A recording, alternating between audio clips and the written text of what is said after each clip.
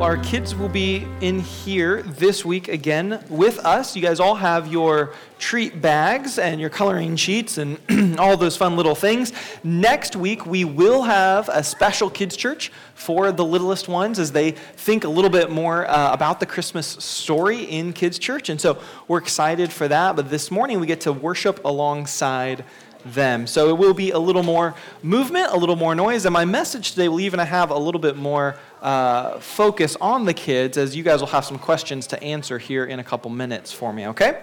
But this morning is our third week in the season of Advent, and as we said earlier, our theme for this week of Advent is joy.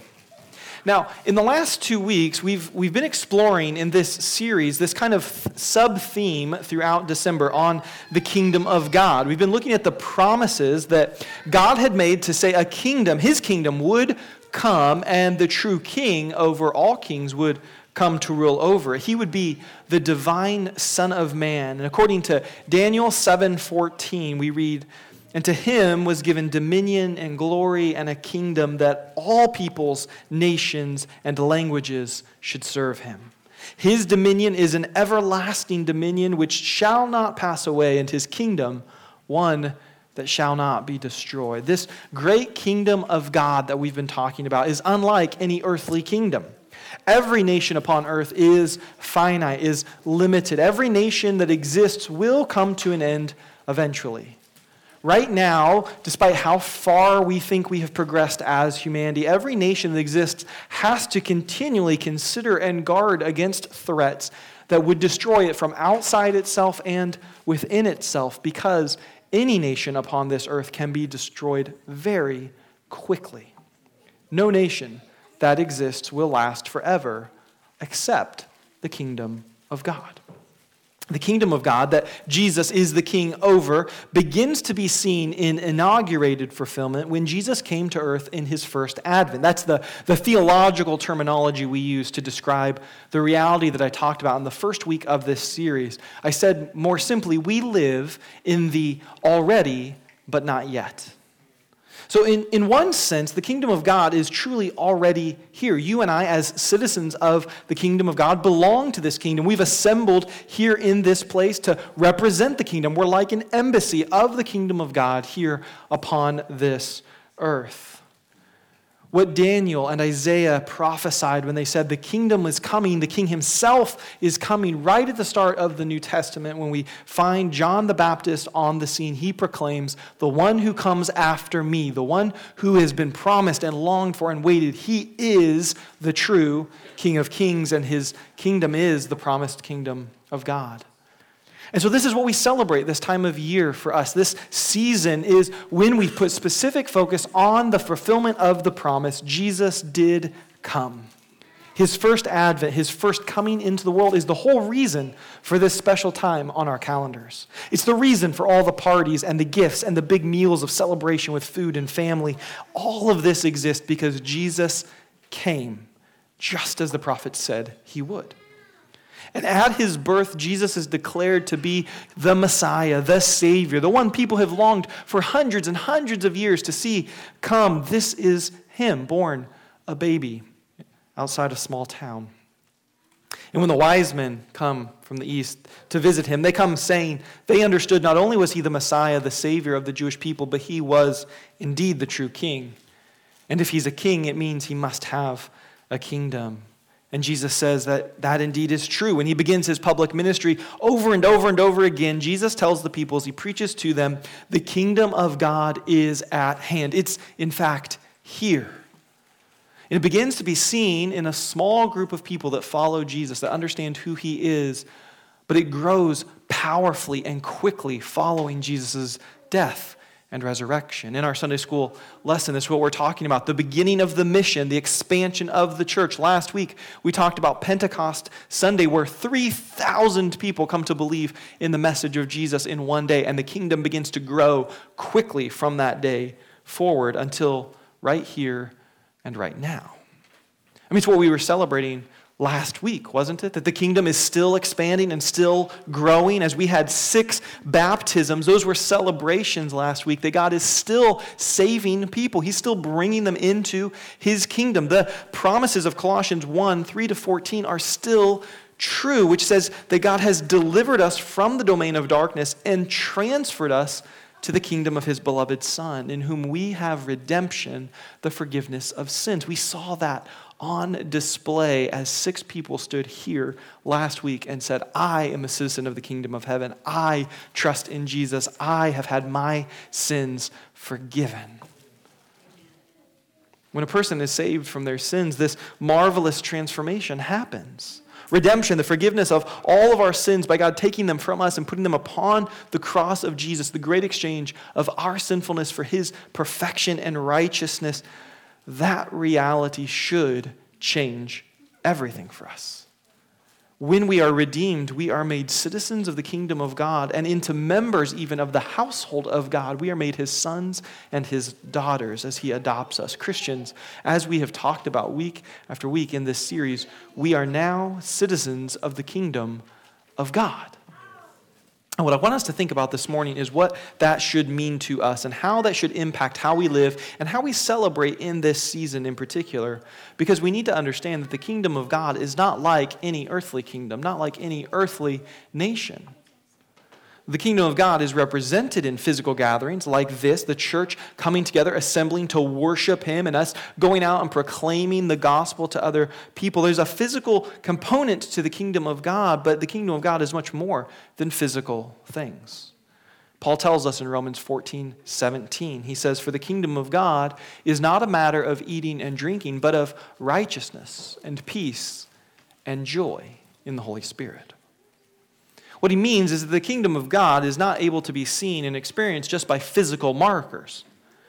No one will know if you and I are citizens of the kingdom of God because simply of where we live, or what language we speak, or what things we eat or drink or don't eat or drink. That's not enough for someone to recognize that you and I are citizens of the kingdom of God. The only way for them to know that we are citizens of the kingdom of God is by how we live our lives and what overflows from our hearts that reflect the kingdom we belong to. I don't know if you're aware of this, but it's entirely possible for people to be citizens of earthly nations and not really be impacted by that day by day. In fact, I'd argue most of us in this room probably don't think much about the benefits of our citizenship on a day-by-day basis in our regular lives, right?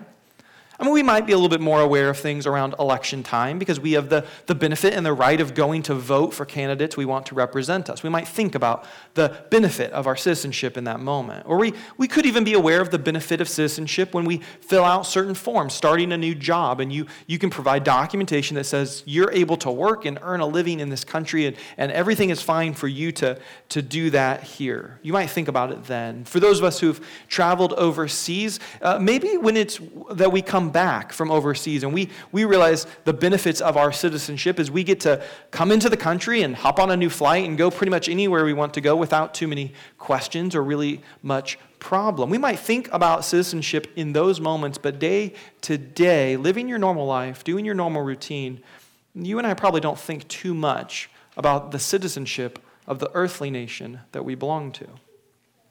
But as Christians, our citizenship should not be something we think about every once in a while. It should be something that drives our daily lives. The reality that we are citizens of the kingdom of God should impact your day-to-day life and your routine and what you do here and now. As citizens of the kingdom of God, we should be marked by the characteristics that reflect our citizenship and reflect the true kingdom that we belong to. The kingdom that Paul says here is one of righteousness, peace, and joy in the Holy Spirit. So if we are members of that kingdom, and that's what the kingdom looks like, you and I should look like people marked by righteousness, peace, and joy as we live and encounter people all around us. So the question needs to be asked, if we're talking about joy, which is our theme for the morning, what does joy mean? If we're supposed to be joyful people, how do we need to look? Does joy mean that you and I need to have personalities that are always happy, peppy, and excited? Because that seems like what joy would be, right? Kids, I said I had a couple questions for you. So here's a question for you, and you can just kind of speak up where you are. How many of you have seen this movie? Anyone seen this movie, Inside Out? Yeah? Adults, anyone seen this movie, Inside Out? Okay, lots. It's actually a pretty good movie, all right? How many of you guys know who this character is? Who is that? Anybody tell me the name? You can just shout it out.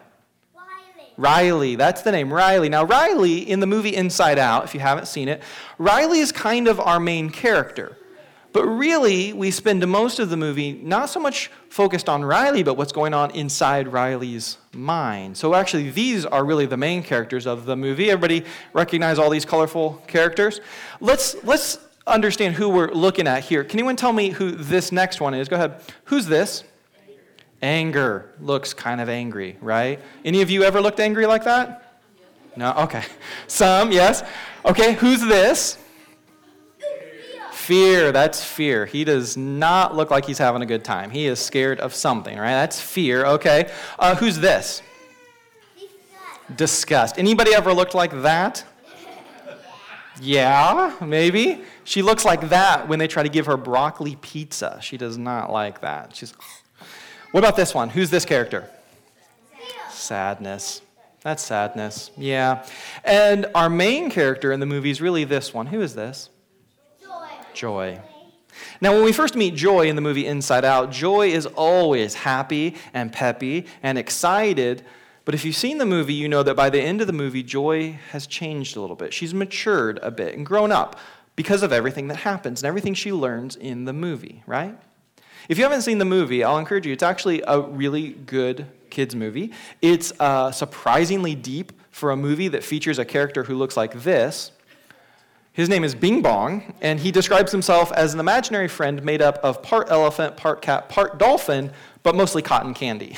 So for a movie that features Bing Bong, the cotton candy imaginary friend, and a look at all the little emotions inside this girl's head, this is a surprisingly good movie teaching us some important things. But the team at Pixar, as good as the movie is, doesn't quite get to the reality that you and I as Christians can understand about the world that we live in and about how joy should look in the lives of Christians. See, what we can understand that Riley doesn't get in the movie and that Pixar's team doesn't really bring out for us is that everything that takes place in the movie, every reality that she goes through that causes her to need to mature and grow up is all a result of living in the already not yet of this world. See, the reality is this world is broken.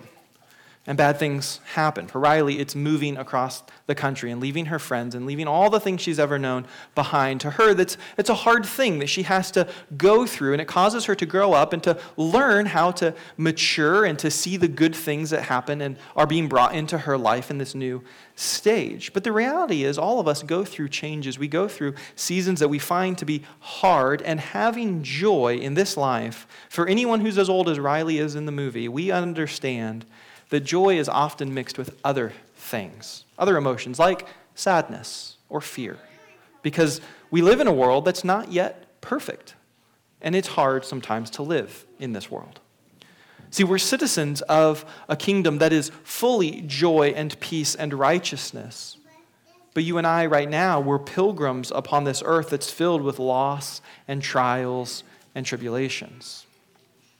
So as I'm thinking about joy and thinking about this message and this week, I couldn't get away from thinking about how Peter talks about joy at the start of his first epistle. And that's the text I want us to unpack here for just a few moments. Tobiah and I have been reading through the Bible together. It's our routine at night. We usually read a chapter, sometimes a few more. And we're getting close to finishing up the entire New Testament. We'll have read all the New Testament together over the course of this year. But a couple weeks ago, we finished up both of Peter's letters. And I couldn't get the statements that Peter makes about joy from chapter 1 of his first epistle out of my mind. Here's what Peter tells us about joy. He tells Christians in 1 Peter chapter 1, verses 6 and 7, "Rejoice, though now for a little while as necessary you have been grieved by various trials, so that the tested genuineness of your faith, more precious than gold that perishes though it is tested by fire, may be found to result in praise and glory and honor at the revelation of Jesus Christ." Listen to what Peter says here. He gives a command to you and I to have joy, to rejoice, to be joyful. And notice, It's a command, not a suggestion to be joyful people. Not, well, some of you are joyful people, so be joyful, and the rest of you, sorry.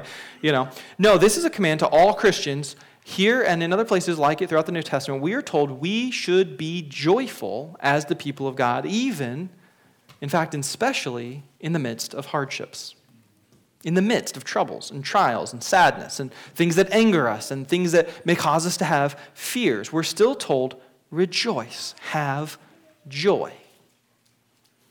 Understand this morning, mature joy is developed and refined through the things that happen in our lives. That's the whole point of the movie Inside Out. They're learning that a mixture of joy and sadness, joy and fear, and these other things all come together to actually make a more mature person. Riley begins to grow up as she learns life isn't all about just being happy and excited and exuberant. And being sad doesn't mean there's nothing good that's going on. As she learns and matures and grows, she's learning a truth that you and I as Christians should know as well. Mature joy is developed and refined through the things that happen in our lives. Peter tells us that our trials, our troubles, our hard times in this life, they're like the fires, he says, that refine gold.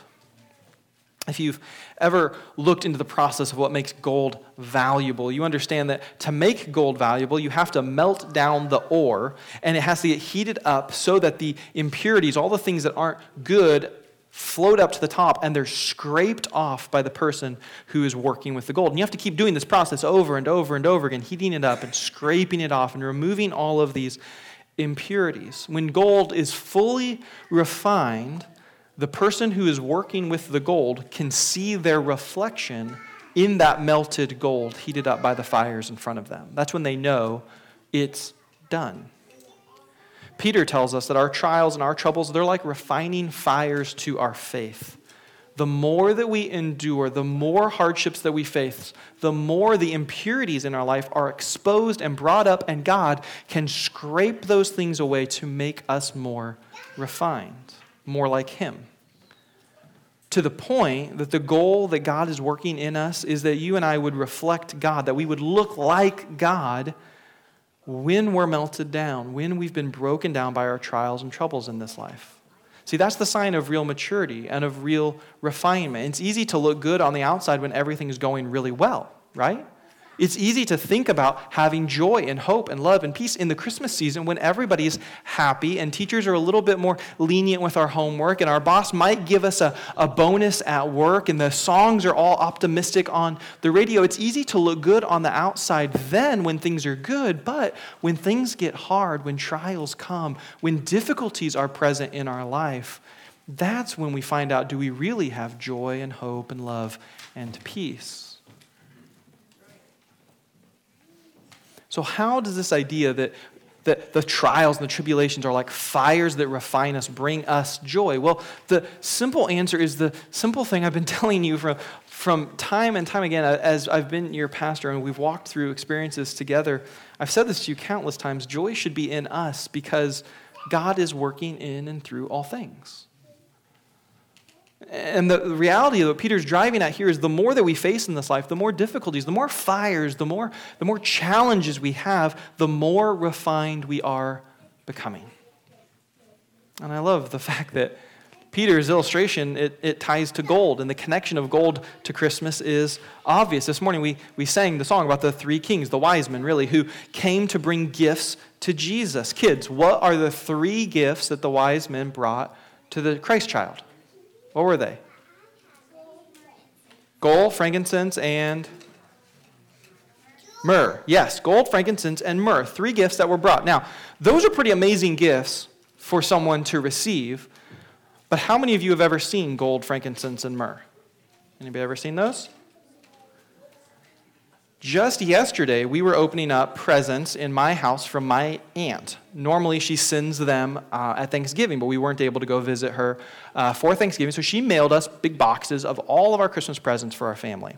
And we text her, hey, we got the package, thanks so much. We put them under the tree. And she said, hey, I would love to see the kids open their presents. And you guys too, the things I got you. Could we do a FaceTime call? And I watched them open the presents, get all excited. So it was okay, well, Christmas is coming early for our kids. So we opened up all the presents that we got.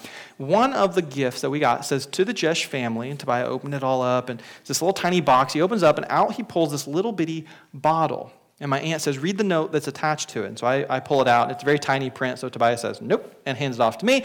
So I read the story of what is in the bottle was actually real gold and strips of frankincense and myrrh. And it's in this beautiful little bottle ornament that's hanging now on our tree. And I thought, what an amazing gift to receive.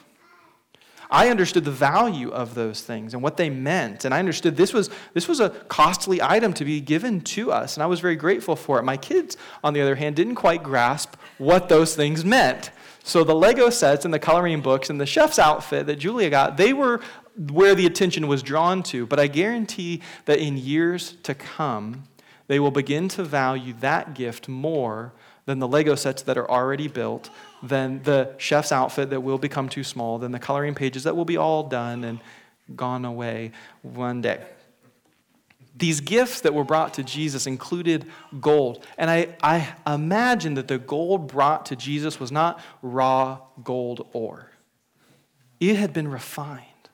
It had been made pure. It had gone through this process of becoming more and more valuable because the gift being given wanted to reflect the worship of the giver. And so that gift had to be refined. And here's what's amazing for you and I to think about in our lives and our relationship with Jesus is that the gifts of gold that were given to Jesus, while he would grow and understand the value of those things, he cares more about you and I than about the gold he received as a child. We are more precious to Jesus than gold is. That should bring us great joy to realize that. He loves his people. He loves us more than gold, more than any gift you and I could give to Jesus. In fact, he loves us so much that he doesn't ask us to give him gifts. He himself gives us the greatest gift of all. You and I should have joy because we have received the gift of salvation from our sins and citizenship in the kingdom of God. And it's almost, as I read these words, like Peter's writing directly to you and I, because the next words in his text is the case for every single one of us in this room today. 1 Peter 1, 8 and 9 says, though you have not seen him, you love him. Though you do not now see him, you believe in him. So rejoice with joy that is inexpressible and filled with glory, obtaining the outcome of your faith, the salvation of your souls. True joy, my friends, it comes from experiencing God's love towards us that moves us to respond with love and faith, belief in him. We find joy in our relationship with God that surpasses any gift that we could give or receive this season.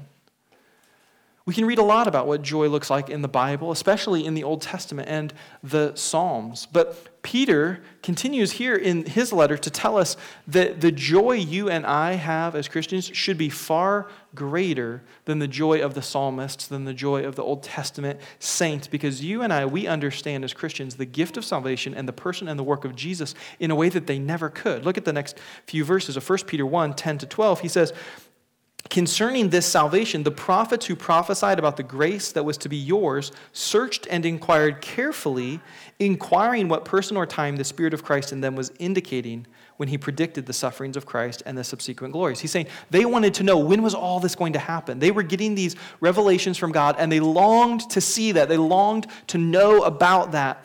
But it was revealed to them that they were not serving themselves, but you, in the things that have now been announced to you through those who preach the good news to you by the Holy Spirit sent from heaven, the things which angels long to look.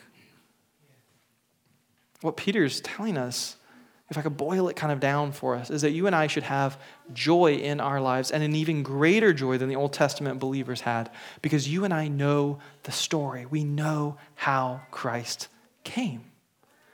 We can read his life and his work and his saving grace in the scriptures with a clarity that nobody in the ancient world could have imagined having.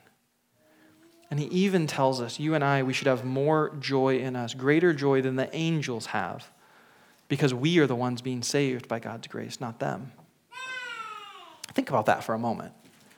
We're almost to the Christmas season. Maybe you've already read a couple of the Christmas accounts in your home already, or you will before Christmas Day. But we even sang this morning about it in one of our songs, how the angels expressed joy at the coming of Jesus. In Luke chapter 2, verses 8 to 14, you probably have heard this before. In the same region, there were shepherds out in the field, keeping watch over their flock by night.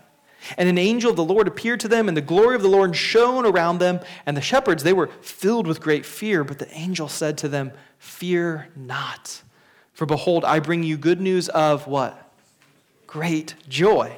That will be for all people. For unto you is born this day in the city of David a Savior, who is Christ the Lord. And this will be a sign for you. You will find the baby wrapped in swaddling clothes, lying in a manger. And verse 13, suddenly there was with the angel, the one who'd been speaking, a multitude of the heavenly host, praising God and saying, "Glory to God in the highest, and on earth peace among those with whom he is pleased." Hear this. The joy of the angels about the advent, the coming of Christ, was so great that a huge host of them appears in the night sky to sing praises to God, to glorify him in front of lowly little shepherds and a whole bunch of sheep outside a very tiny little town in Israel. If that's the joy of the angels, that they would sing like that, then you and I have no reason whatsoever to ever come in here with the assembly of God's redeemed people and not ourselves fully engage in singing and praising him every single week. Look, if you're a Christian, you have the chance, you have the opportunity every week to express your joy through worshiping God for his grace, the grace he has shown you personally as you worship him with other believers. Like this, what we're doing this morning, this is not a small thing. This assembly should not be secondary to us. These moments should be cherished by us. They should be looked forward to. We should understand these to be times of great joy in our own lives. We should prioritize being here and worshiping and praising this God. Our whole lives are to be lives of joyful worship in response to God's love and grace. And that kind of joy, true joy, can be had even when things are difficult, even when hard times come, even when trials happen, because we know God is at work in and through all those things to refine us. True joy is matured and grown when we face hard times and we learn how to trust and worship God in the midst of them.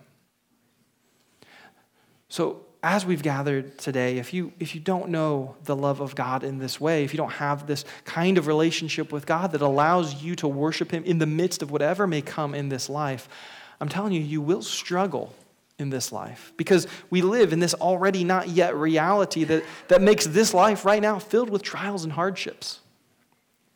For those of us, though, who are citizens of the kingdom of heaven, we can know that our King, the true King, he is ruling and reigning over all things. And if he's working in all things, he's promised to bring us home safely to himself. So as we wrap up this morning, I want us to take advantage to put the angels to shame this morning and take the chance to sing of joy. As people who've experienced God's great grace to us, that we have the opportunity now to express our joy at the gift he has given us. And I will challenge you, if you've never experienced this joy, if you've never experienced this love of God, then in this next moment, as we sing or as we conclude this morning, search your heart. Place your faith and your trust and your hope in him. Accept his love and his grace that he extends so that you too can have true joy in this season.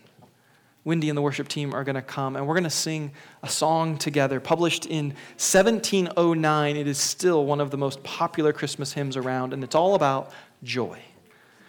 It's about the joy that the angels declared Jesus would bring to all his people. It's about the joy that caused the wise men to bring the gifts and worship the Christ child. The joy that God's people, no matter what we face in this already not yet, have a king. He is the Lord who has come. And for those who receive him as their king here and now, we are given true joy to live as we await his second advent coming to us, or us going home to him, to the kingdom of God. My hope, my prayer is that every one of us this Christmas, we would receive the gift of salvation, and we would make this year all about the joy and the worship of him. Let's start now. Would you stand with me as we sing Joy to the World?